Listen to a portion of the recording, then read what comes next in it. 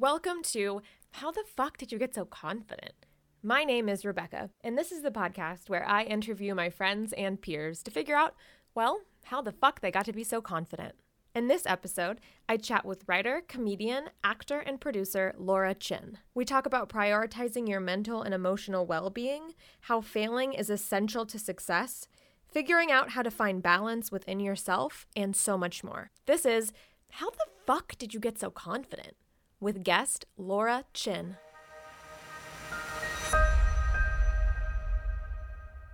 Hey, buddy. Hi. Thank you so much for doing this with me. Okay, usually I start out with what does confidence mean to you?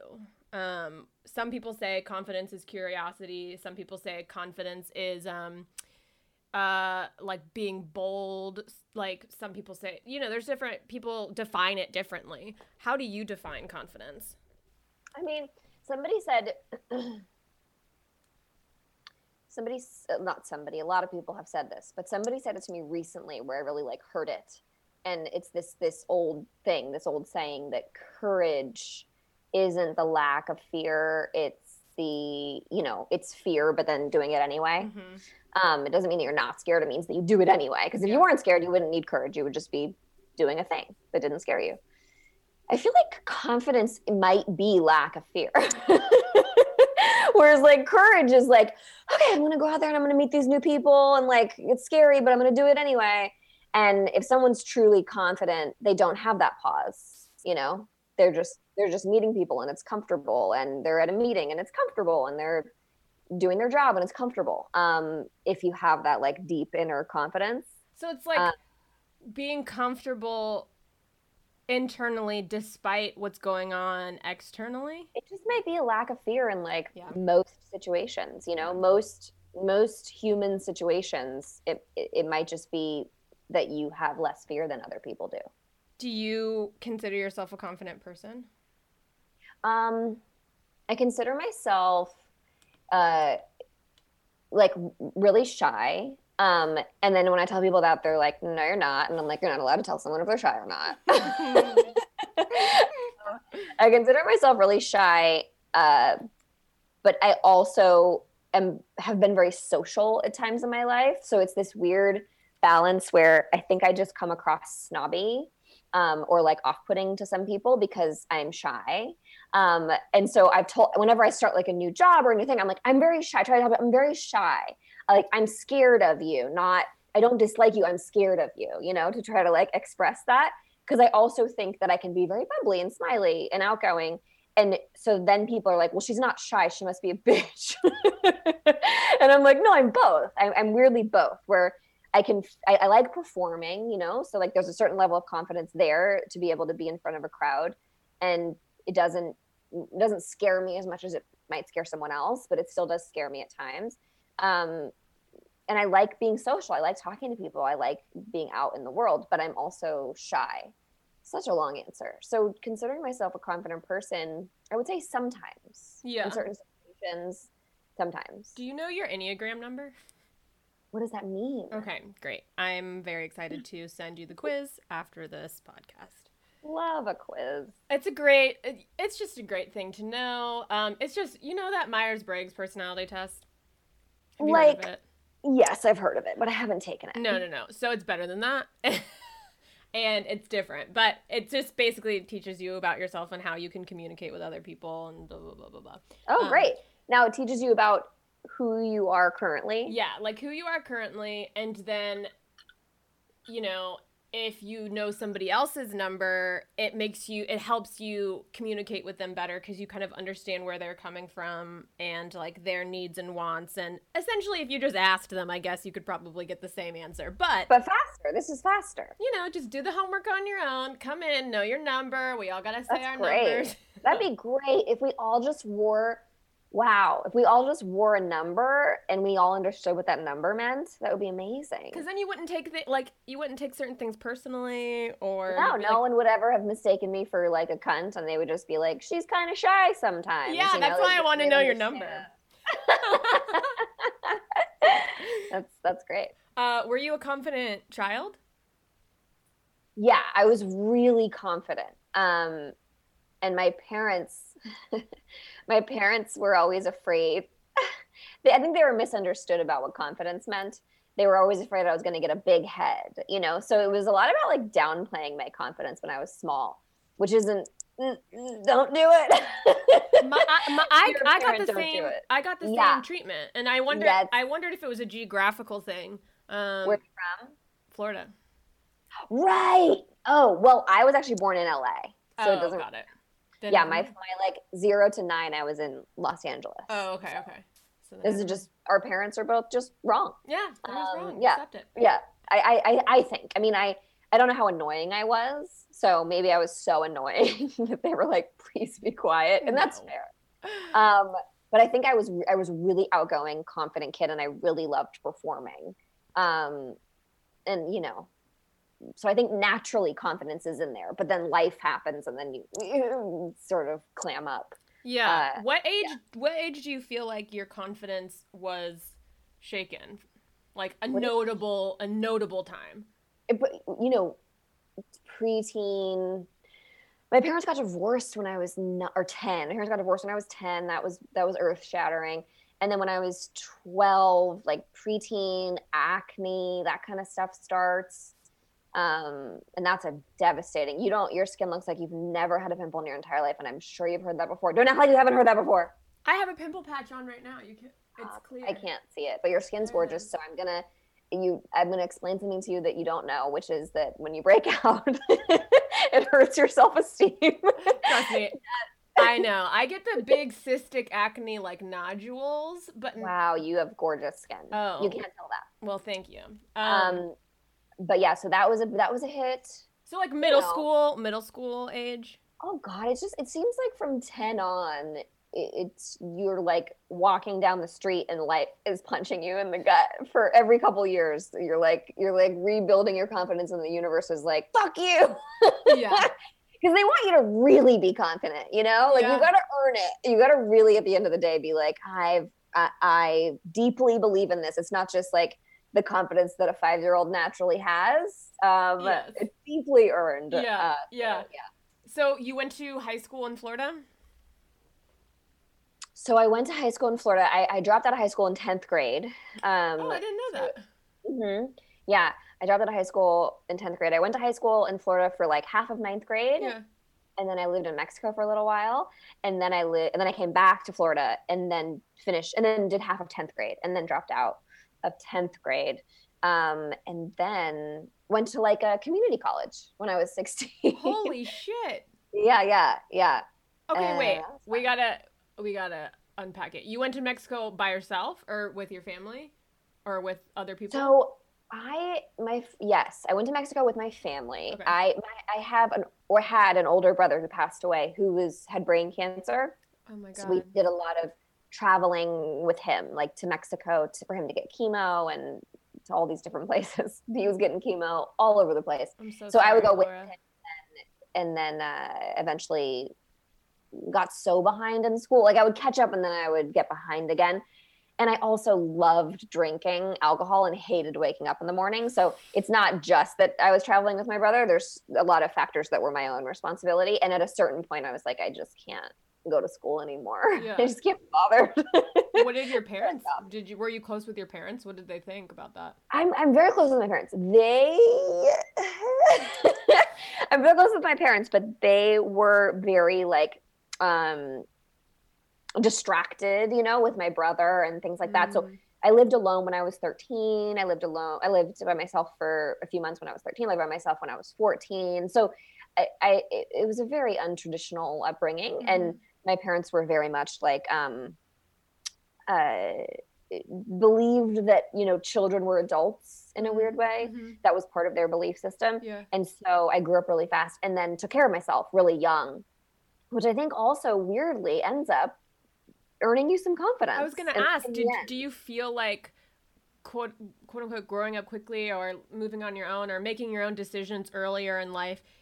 How did that affect you then, your confidence then, and does it play a factor in your confidence today? Yeah, all of that. Yes. Yeah. Then I didn't think about it much because when you're a kid, you just do what's in front of you. You're never stopping and being like, wait, what am I doing? I'm living by myself. What is this? And you just do. So then it was just life. But then as an adult, you don't realize what you've learned from being in those circumstances until you're 22 and you're with your 22-year-old friend and she gets, a scratch in her car and bursts into tears and you're like, what the fuck? Yeah. So you're like, just call the mechanic and you'll get your car, because you just live life differently. But two-year-old who just got out of college, a scratch in their car is the end of the world, and they don't know how to fix it. They don't know who to call. So I definitely, in that sense, that when I moved to LA, I felt like I'd had a leg up because I felt like I was like 30 when I was 20, Yeah. So it's always felt like that in a way that ended up being helpful once you unpack all the anger towards your parents and everything else. Then you can be like, oh, okay, there was some help there, even though, it's still jarring, for people to hear about. But I'm weirdly thankful for the whole experience. I was gonna say, so then it's like independence helps cultivate confidence. Like, what would you call that? You growing up quicker or earlier, sooner?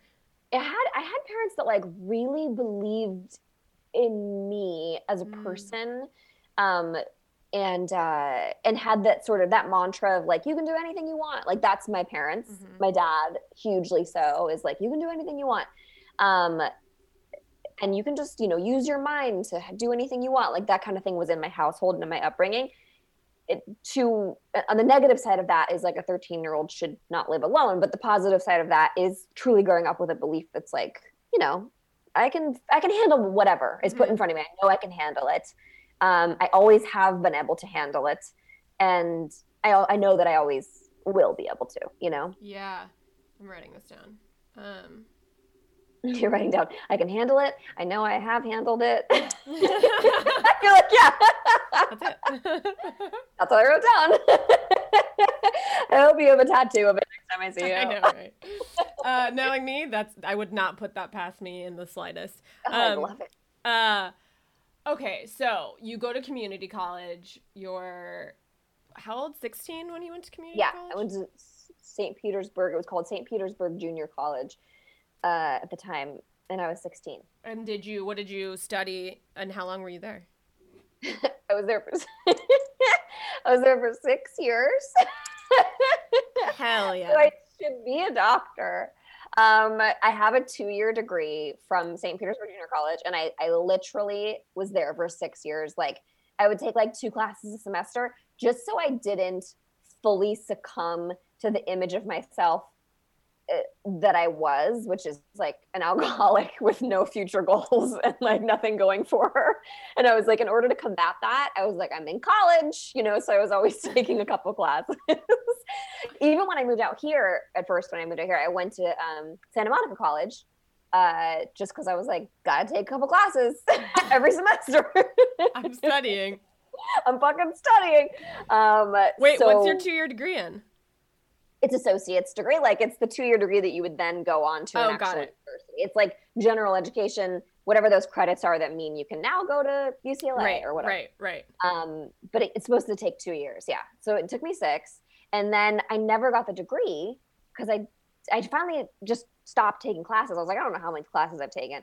And then when I did Boom Chicago, which is like a theater in Amsterdam, they were like, do you have a college degree? It really helps with the visa.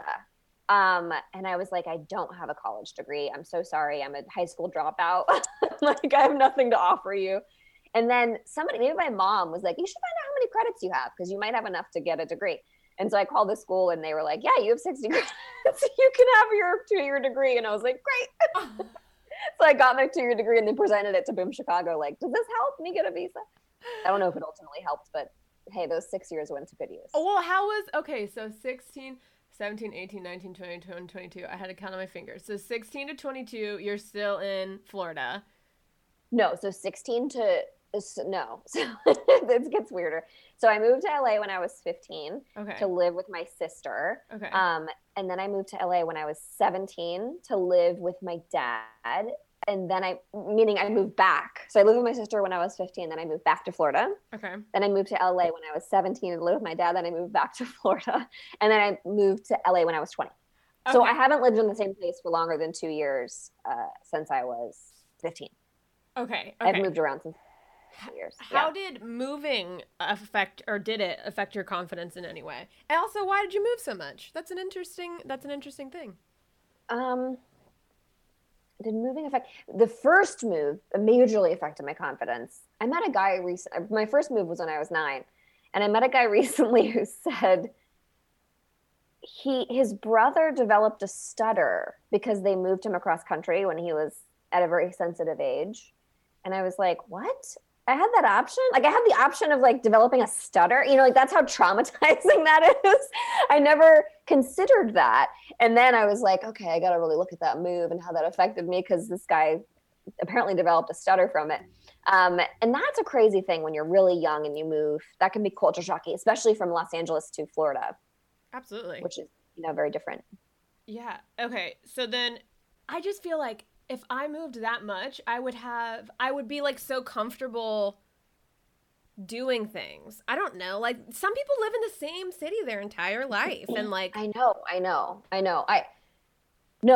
know.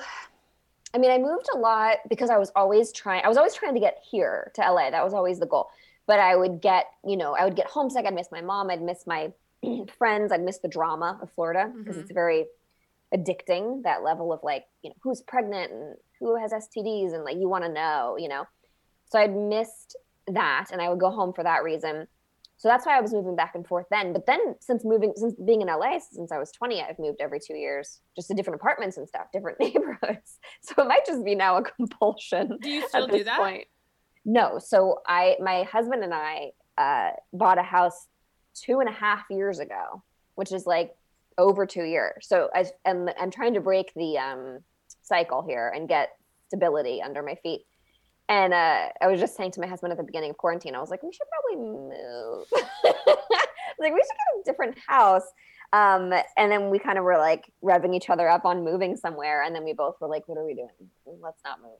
So my goal is to stay here for at least 5 years and try to see how the other half lives. Because buying a house is a big commitment especially for anybody, but especially someone who's used to moving every 2 years. I have no idea. I have weird, like we all do, right? Like, we have all these different personalities living inside of us. And one of my personalities is like this bohemian who travels a lot and moves all the time. And the other one is like a shut-in who never wants to move and doesn't like traveling and brings her own pillow anywhere she goes because she can't stand another person's pillow. And like, those are both of me. Yeah. So one wins over the other sometimes. Yeah. So you always wanted to move to LA. Did you always want to pursue a career in the arts? Yeah. I wanted to since I was, 3 or something. I wanted to write and act. I wanted to be a songwriter. I wanted to be a magician. So all these different things, different points where I was like, I really want to be in this world. And then when I moved out here when I was 20, I was like, acting felt more accessible to me than writing, because on account of my no education, Yeah, right.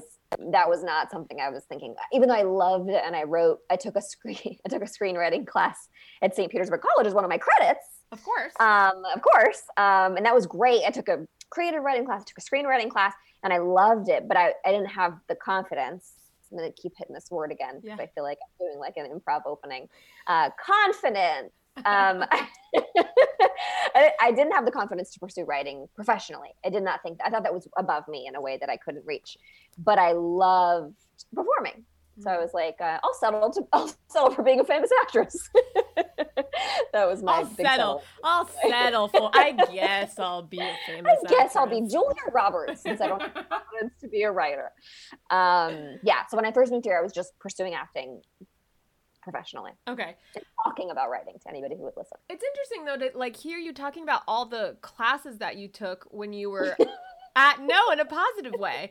That sounds like, I wish I would have just done a couple classes every semester instead of just like, because I did the opposite. I graduated, I got a 4-year degree in 3 years because I hated college.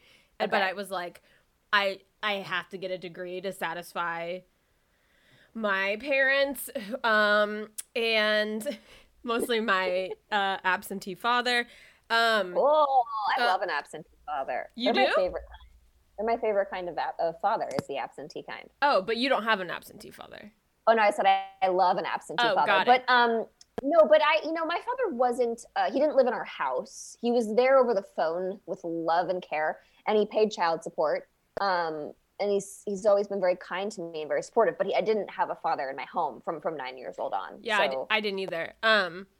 tricky. Yeah, it's tricky, but I hated college so much. I knew I had to get this degree for him, so I did it. But I would have rather done what you did and just sort of like did some classes here and there, because I bet you kind of develop what you want to do. Like, you didn't just out the gate do it. Or am I way off base there? Well, I tried really hard to not go into the arts because I was like so scared of it, and I didn't have like I did a pilot once in Orlando, that when I was living in Florida, and everyone had their parents with them, but I was like by myself.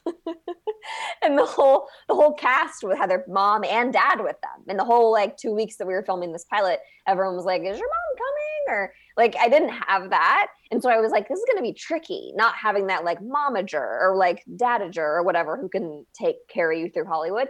So I always felt it was going to be a hurdle, or how do I get into it? Or it was scary. So I was like, someone give me anything else that I can do. And so when I went to college, I took a lot of like tests, like I took a career and life planning class, and they test the shit out of you. Like, what do you want to do? What do you want to do? And every test I took, the answer would be like advertising, like it would be like the most creative field that they have on their Scantron sheet or whatever. Yep. It would just keep coming up, advertising. And I was like, all right, I'm just going to go to LA and see what happens. But I tried not to do the Hollywood thing. But I did kind of always know that's what I wanted to do. So when you get here, you pursue acting, and then what happens? Like, what's the sort of timeline? Well, I really wanted to be Julia Roberts fast. No. I was like, quick. 6 months in, I was like, this is taking a while. Yeah, 6 months in. 6 months in. No, so I moved to LA. What did I do? I gave myself all these goals. Like, I'm going to be, I'm going to get an agent within a year, because something I learned in Tampa actually is that people tell you these lies about how hard everything is. And they love to tell you, and they love to say things like, oh, it's impossible to get an agent in Hollywood, or like it's going to take you 3 years to get an agent. They love to give you these statements that aren't true, that they've absorbed, that they want you to absorb. And in Tampa, I went to this playhouse, this very prestigious playhouse that was really hard to get into. And everybody told me, don't audition there. It's a waste of time. It's all like, it's all nepotism. This is a Tampa playhouse. But they're like, they're not going to let you in. You have to know somebody. You have to, whatever, understudy, all this stuff. And I was like, I'm just going to go audition. And I went and auditioned, and I got in a play, and we did a production of Steel Magnolias. And I was, oh my God, I just forgot her name, Anel, I think. And I won an award. They had like this award ceremony, and they called me. They go, you're nominated for this award for this playhouse in Tampa. And I was like, there's no fucking way I'm winning that award. I can't even believe I got in the play. So I didn't go to the award show. And then they called me like, you won. I was like, oh, Jesus. So that's this very small stakesy situation, though, that I learned to ignore all of that, all of those rules and all those things that are like, you're never going to get in, or it's really hard, or you got to wait this long. Or so when I moved to LA, I was just very much like, I'm going to get an agent within a year, and I got an agent in like 3 months, and then I'm going to book a job and get in the union within a year. And I did. And I just kept like pushing myself in that way. And just deciding it was going to happen and like moving forward.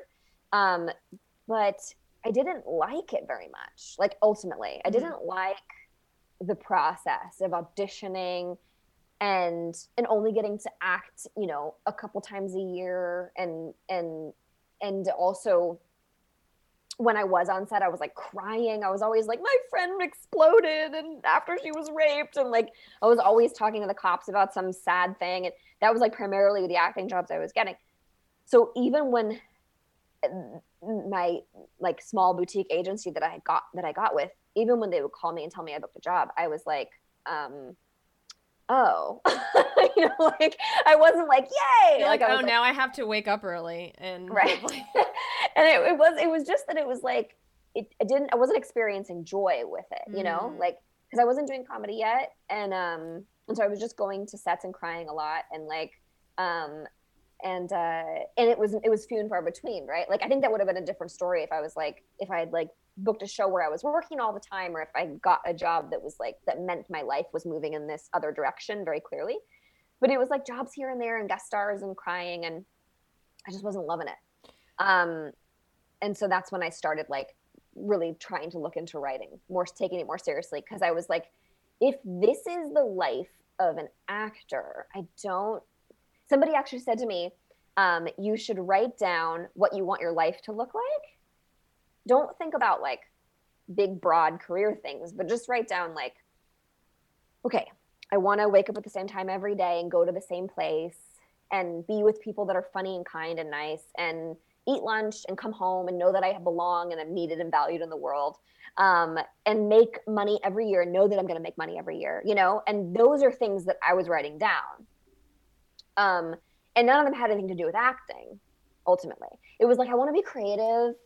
I like to be in this industry. I like being here. I like being around it. I love being on set. Like, the world is amazing. And I've always liked storytelling, but I started to write down things that were just like specifically what I wanted to do with my body every day. I wanted a gym membership, and I wanted like to know when I had time to work out, and I wanted to know just what my life was going to be in a couple of years. And none of those things had anything to do with acting.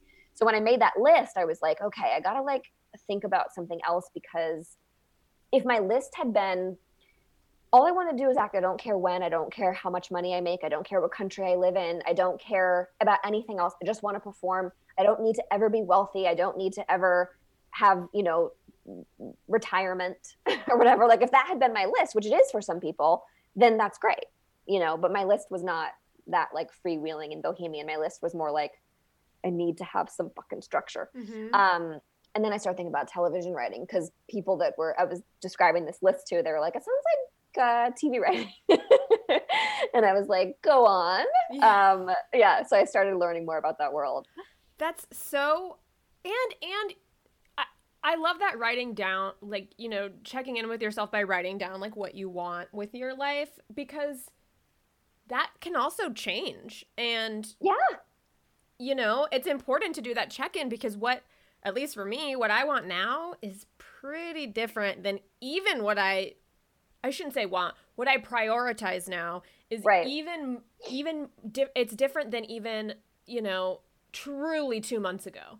So it's like, doing a check-in however you want to check in with yourself is super important, because we evolve as people and we grow and we change and our wants change and all of that stuff. Yeah. And I think it just, that started to come out at me is like, I'm not in love with this thing, and some people love auditioning, and they love going to Bulgaria for a month to shoot a low budget film, and they love the whole thing. And I was like, I don't want to fucking go to Bulgaria, like even in, the version where I'm working all the time, I was like, I don't know if that's for me, Yeah. So that brought me more towards writing. I do find it interesting that you were like, going back to when you were mentioning the Playhouse in Tampa, that you were like, people were telling you like, you can't, there's no point in auditioning for this, blah, blah, blah, blah, blah. But you still did it anyway. What can you attribute that like grit to? I don't know. Something about, I just was like, well, I'll just try. I don't know. I was like, I'm just going to try. I think that's like, especially when you move to LA, like how many people tell you like, oh, you could never do this, you could never do that. It takes forever. It's just so many people tell you this, and like, oh, it doesn't happen. It didn't for someone, like there are movies, there are TV shows. There is Julia Roberts in existence. I know, like there is Julia Roberts. Like I'm like working, and just learning more about the feature world and stuff. Like people are so quick to tell you like, oh, it's possible to get movies made. And you're like, well, I've seen one. Yeah. So like someone's getting them made. And like someone showed up at that Tampa Playhouse and auditioned. Like it didn't just like spawn from the earth with a group of 20 actors that like were only accepted in the theater. Like, I don't know, those things just aren't true. Because they're not true for everyone. So if they're not true for Julia Roberts, then why are they true for you? You know, like, I don't know. Yeah. And so I just always was like, might as well try. Yeah. No, that's so important though. So, yeah. okay, so then you're like, I'm going to do writing. Did you go into, because I can't remember. Did you do Groundlings and UCB or just UCB? Just UCB. Oh, okay. And did that happen before you started sort of your TV writing journey or after?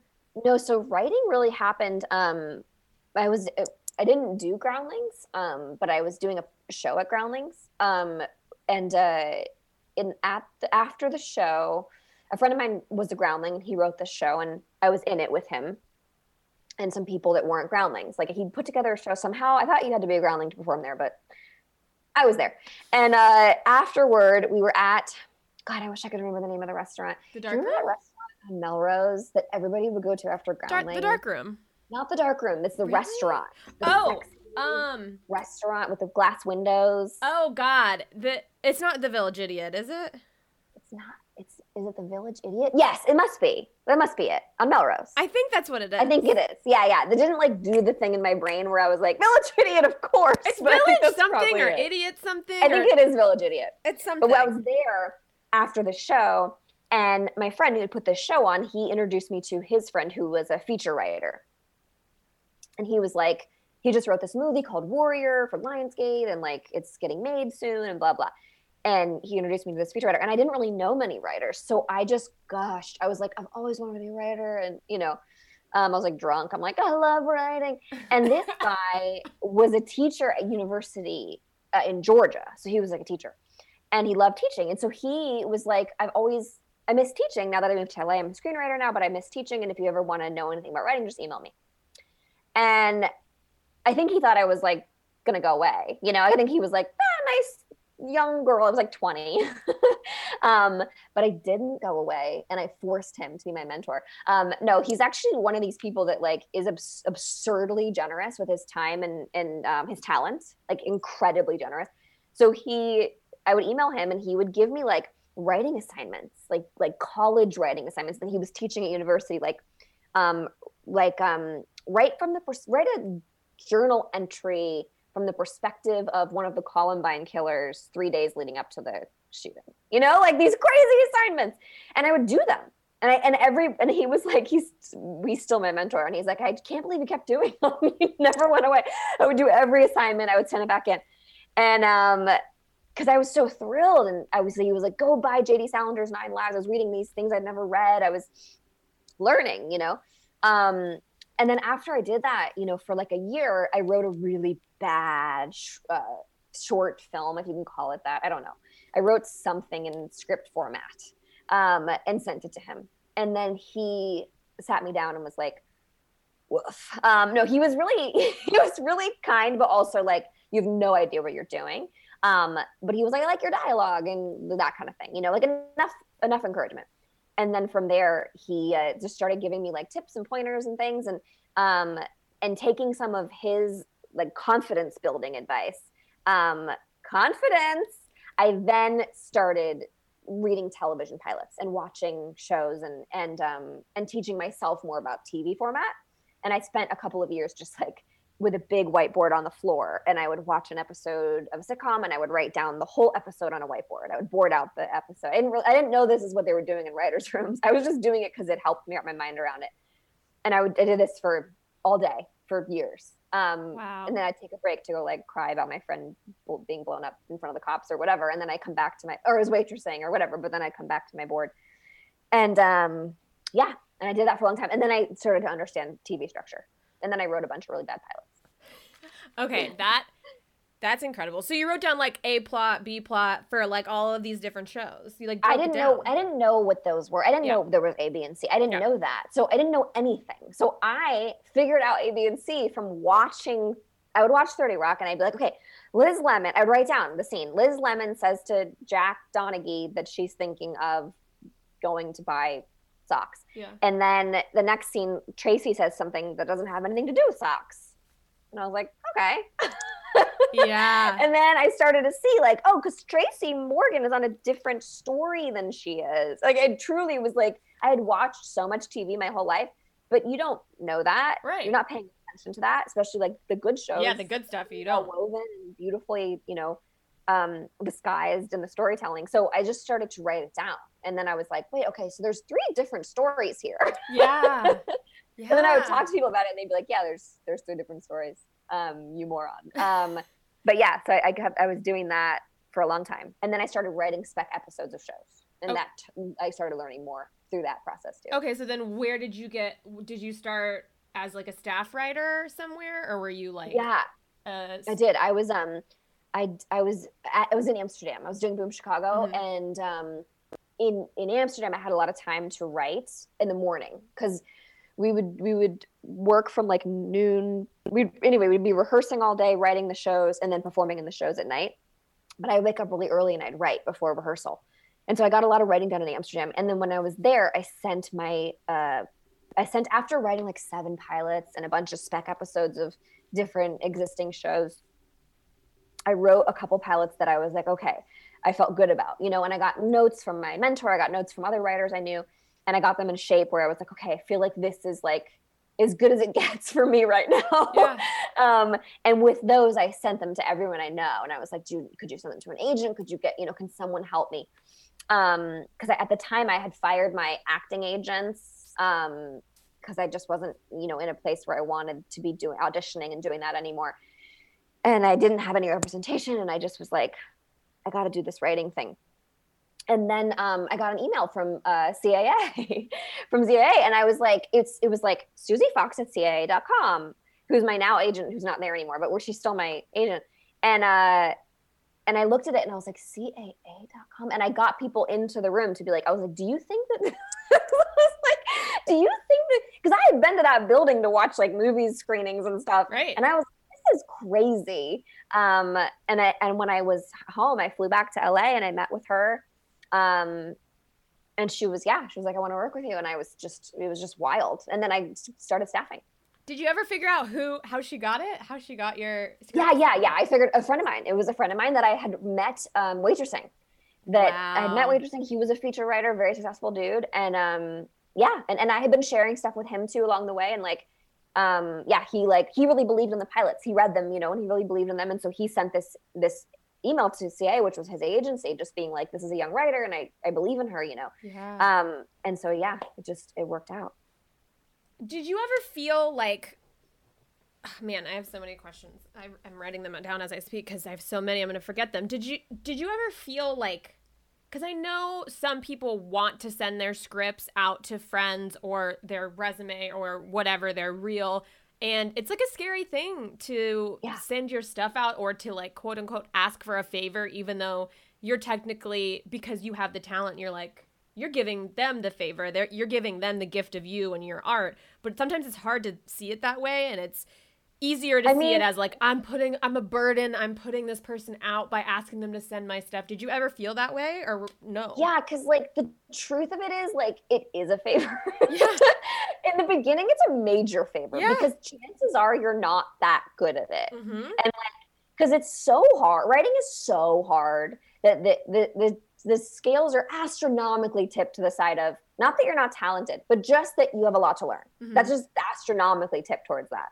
So when someone's sending me a script, if it's someone I really care about, I want to help them. And I will spend days, full-time hours, days helping someone with a script that like, if I was getting paid to work on a show, it would be, like a salary, like, and I'm helping someone because I want to help them. But it is like a massive ask. And I didn't know that at the time, thankfully. Oh, you just didn't realize that it was a big ask. I didn't know what I was asking. I didn't know what my writing mentor was even doing for me. I didn't realize how hard it is to help someone, to teach someone. I didn't know. So I was just naively being like, here you go, thanks. Like, you know, and we were friends too. So it wasn't like, it was like, it's not like I never did anything for him. Like I was, you know, he would talk to me and I would, you know, listen about his life and stuff. It wasn't like I was just being like, do me a favor, do me another favor, even though that is kind of what it was like. Yeah, but it takes like, I mean, there's something to that though, right? Like that naivete of just like throwing caution to the wind and like asking for help or just like doing the thing. Yeah. I think my advice to somebody would be like, always ask for help, but like be respectful of what it actually is, because you're asking for a ton. You're asking for these people who make, you know, at least hundreds of dollars an hour. You're asking them to dedicate hours and hours and hours and hours of free labor to you. And that's just, I've, you know, it's just very rare that I've read a script and I'm like, this needs nothing. And if usually it's a working writer that's sending me the script and being like, and, you know, they're like, give me a few thoughts. And you're like, here are a few thoughts, you know? But if someone's new, it's like, it's just hard, you know, like it's just not an easy art form to pick up. Right. So chances are they need help, just like I still need help and needed help back then. Yeah.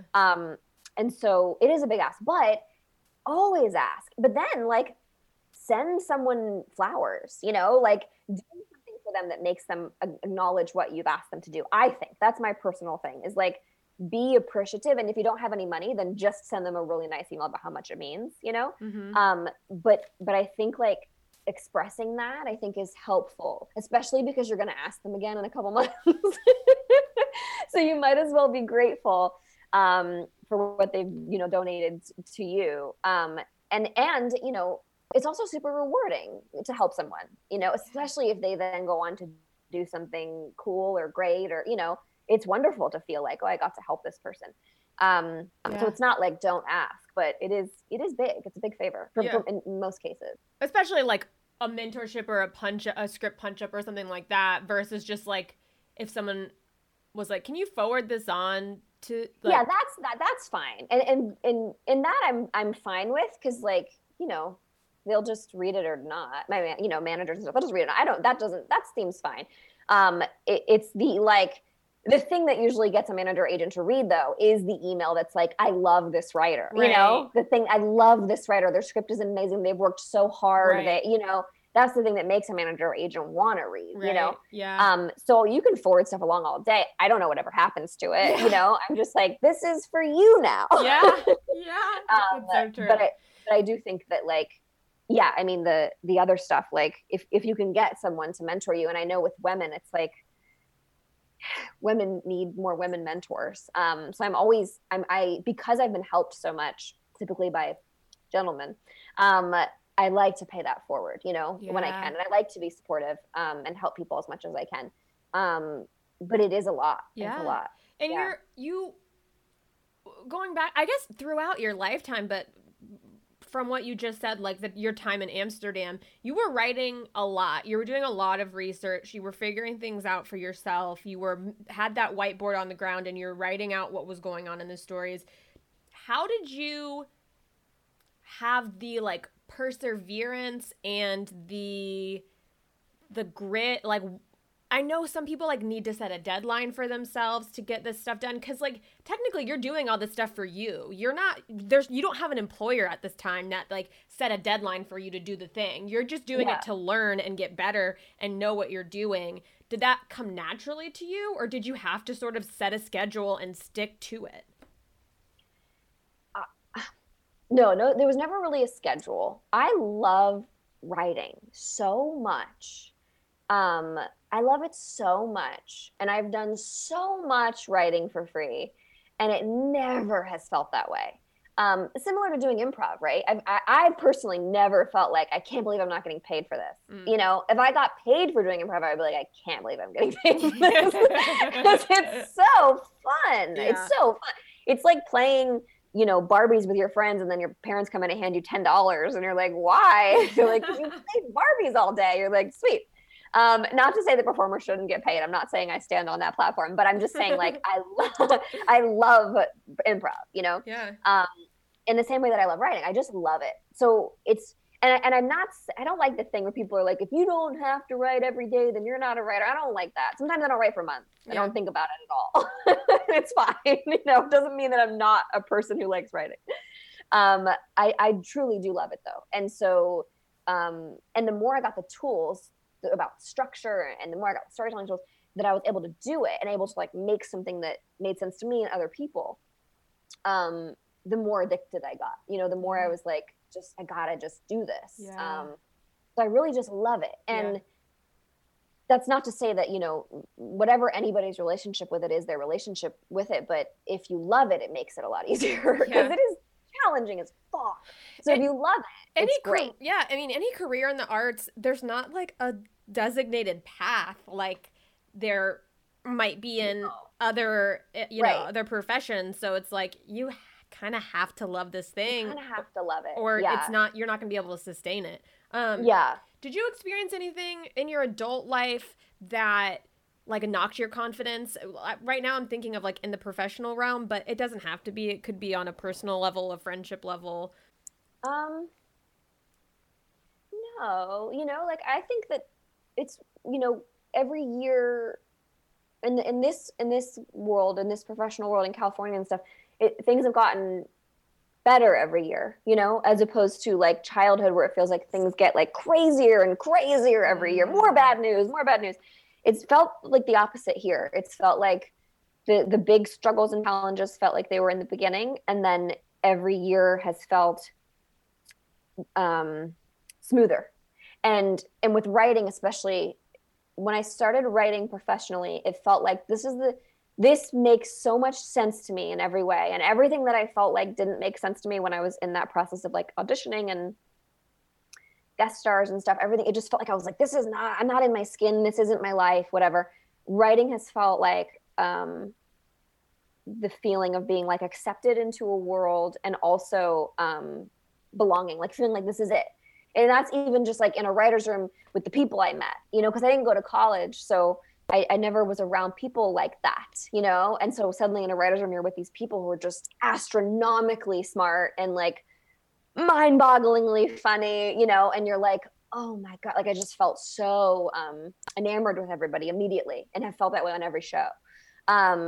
So it's hard. It's hard and challenging and the ego gets, you know, bruised and stuff, but it hasn't been like I think devastating has occurred. So it was more like in your childhood is when you kind of felt the confidence struggles or like more of the if anything it's been like a building, you know, it's been like you're born, I felt like I was a confident little kid and then it gets shredded and then you're building it back up. So everything since then has been a rebuilding of just, you know, wanting to be a 5-year-old again who's like I'm doing something because I want to. Well, it sounds like you really found your place and your purpose and like where you're supposed to be and like the trajectory that you feel comfortable in and like I don't know, it just sounds like you're very grounded as well. It's felt good. Yeah, like it's felt good and not that it hasn't been, I mean, our show just got, you know, canceled. Like it's not like things haven't happened that have been hard, but I don't know. And a lot of it has to do with self-help though, like on a deeper level. A lot of it has to do with self-help and exploring me and figuring out how to maintain balance when things are rocky, right? So like if I sat and told you every event of the past 14 years, you might be like, oh my God, those were some major ups and downs. But because I've learned more about myself and released so much fear and pain and anger and all this stuff that's like that keeps you on that sort of rocky path, the life has felt smoother. Whether or not it actually is, I don't know. What do you attribute this like finding balance, self-help, going inward? God, what do you attribute that to? All the things. I mean, my husband, we have a room in our house that's just like crystals and yoga mats. Like just meditation cushions and like. So you meditate. All of it. Everything that you can think of that seems like it could help you feel better in any way. My husband and I have done it. We've driven to that city. We've talked to that person. We've done that thing. There's nothing that we won't do in terms of mental well-being, in terms of emotional and mental well-being. It to me is the absolute most important thing. And it has helped me with this career more than anything, more than any screenwriting book, more than anything. Mental and emotional stability has helped me more than anything. And it's like my biggest advice for anyone. So of all the things you've done for your mental, and I know we're like wrapping it up, but for all the things that you've done for self-help and your mental and emotional stability and well-being, are there a few that stand out that like you would recommend to people who are listening to this? Yeah. I'm trying to think of what's the like, I've seen a lot of like healers who do different things. And I've done hypnotherapy, which has been amazing. If you go to the right hypnotherapist, I know it can be tricky. If not, that's been wonderful for like digging up old stuff and getting to look at it. EMDR is amazing. NET, which is neuroemotional technique, which is a guy that I go to in Pasadena. He does. That's amazing. It's like pulling emotions out of the body. Wait, what's that one called? Like, NET, okay. Neuroemotional technique. Myofascial release is amazing. There's a woman in Glendale that I go to for that.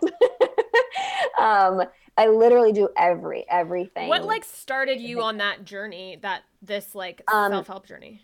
A lot of things like skin issues, digestive issues, and then a pain. I had this pain in my back. Oh, wow. In my tailbone, this crazy pain that I just couldn't ignore it because I couldn't sit in a writer's room without a donut. So I was 25 and I was carrying a donut into work.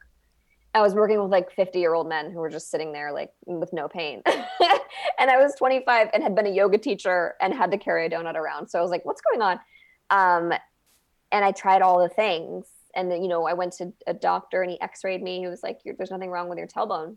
So he was like, we can inject you and numb your sort of groinal area forever. Or we can prescribe you Vicodin. And I was like, well, I don't want to do that. I don't want to start taking Vicodin. I was like, how long do I have to take Vicodin for? He's like, indefinitely. Oh, yeah, I know. That's blowing my mind. Yeah, because I was like 25. I was like, oh, I think I'll be addicted to Vicodin then if I did Absolutely. that. Like, what? So I didn't do that, thankfully. And I went to chiropractors. I went to a physical therapist who used to stick her finger in my butt and try to move my tailbone. True story. And then I went to a woman. It did not help. Okay, I mean, it felt good. It was nice to have like my insurance paying for a woman to finger me. But I'm taking a note on that one right now. Get that contact info later. I know. Who knew? But then I went to a woman who her whole thing was like releasing painful emotions from the body. And I went to her and I sat across from her and she just said all these things about me that were true. Ages, the things that happened, and the year my brother got sick, things crazy. I was like, this woman knew everything about me. And I just started crying. And I would go to this woman and I would cry hysterically for 2.5 hours, truly scream crying for 2.5 hours for about 3 months. And then my tailbone went away, pain went away, never came back. So then I was like, Kool-Aid, I have drank you and I will continue to drink you. Yeah, this was like a healer type of person? Yeah. Does Patty know this person? Yeah, Patty goes to her. Okay, yeah, because she talked a little bit about it when I interviewed her the other day. Yeah. And she's like, Laura will tell you all about her. Oh gosh. These people, there are people out in the world that can do things that are like, that a lover of science and research and study might not agree with. But I myself personally have experienced, and people that I've sent them to have experienced massive changes and growth and healing, physical healing. I mean, that to me was the thing where I was like, I can't argue with this crippling tailbone pain going away. Right. Oh my God. Okay. Hold on. I'm going to recap Laura's tips for confidence for everybody who's listening, and all of my notes that I've written down.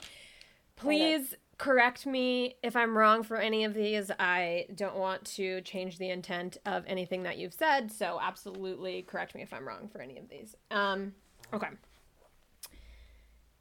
Courage, lack of fear but doing it anyway. Surround yourself with people who believe in you.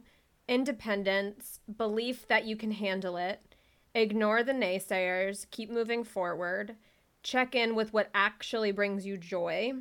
Write down what you want to do with your mind and body. Make a list to reflect on what you want.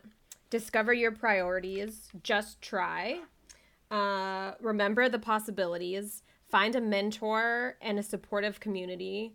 Always ask for help, but realize the sacrifice that takes and express your appreciation. Find what you love and where you belong. Figure out how to find balance. Learn about yourself. Meditate, therapy, EMDR, NET, myofascial release, healer. Realize the pain and fear and figure out a way to let it go. Cultivate mental and emotional stability, and remember the mental physical connection.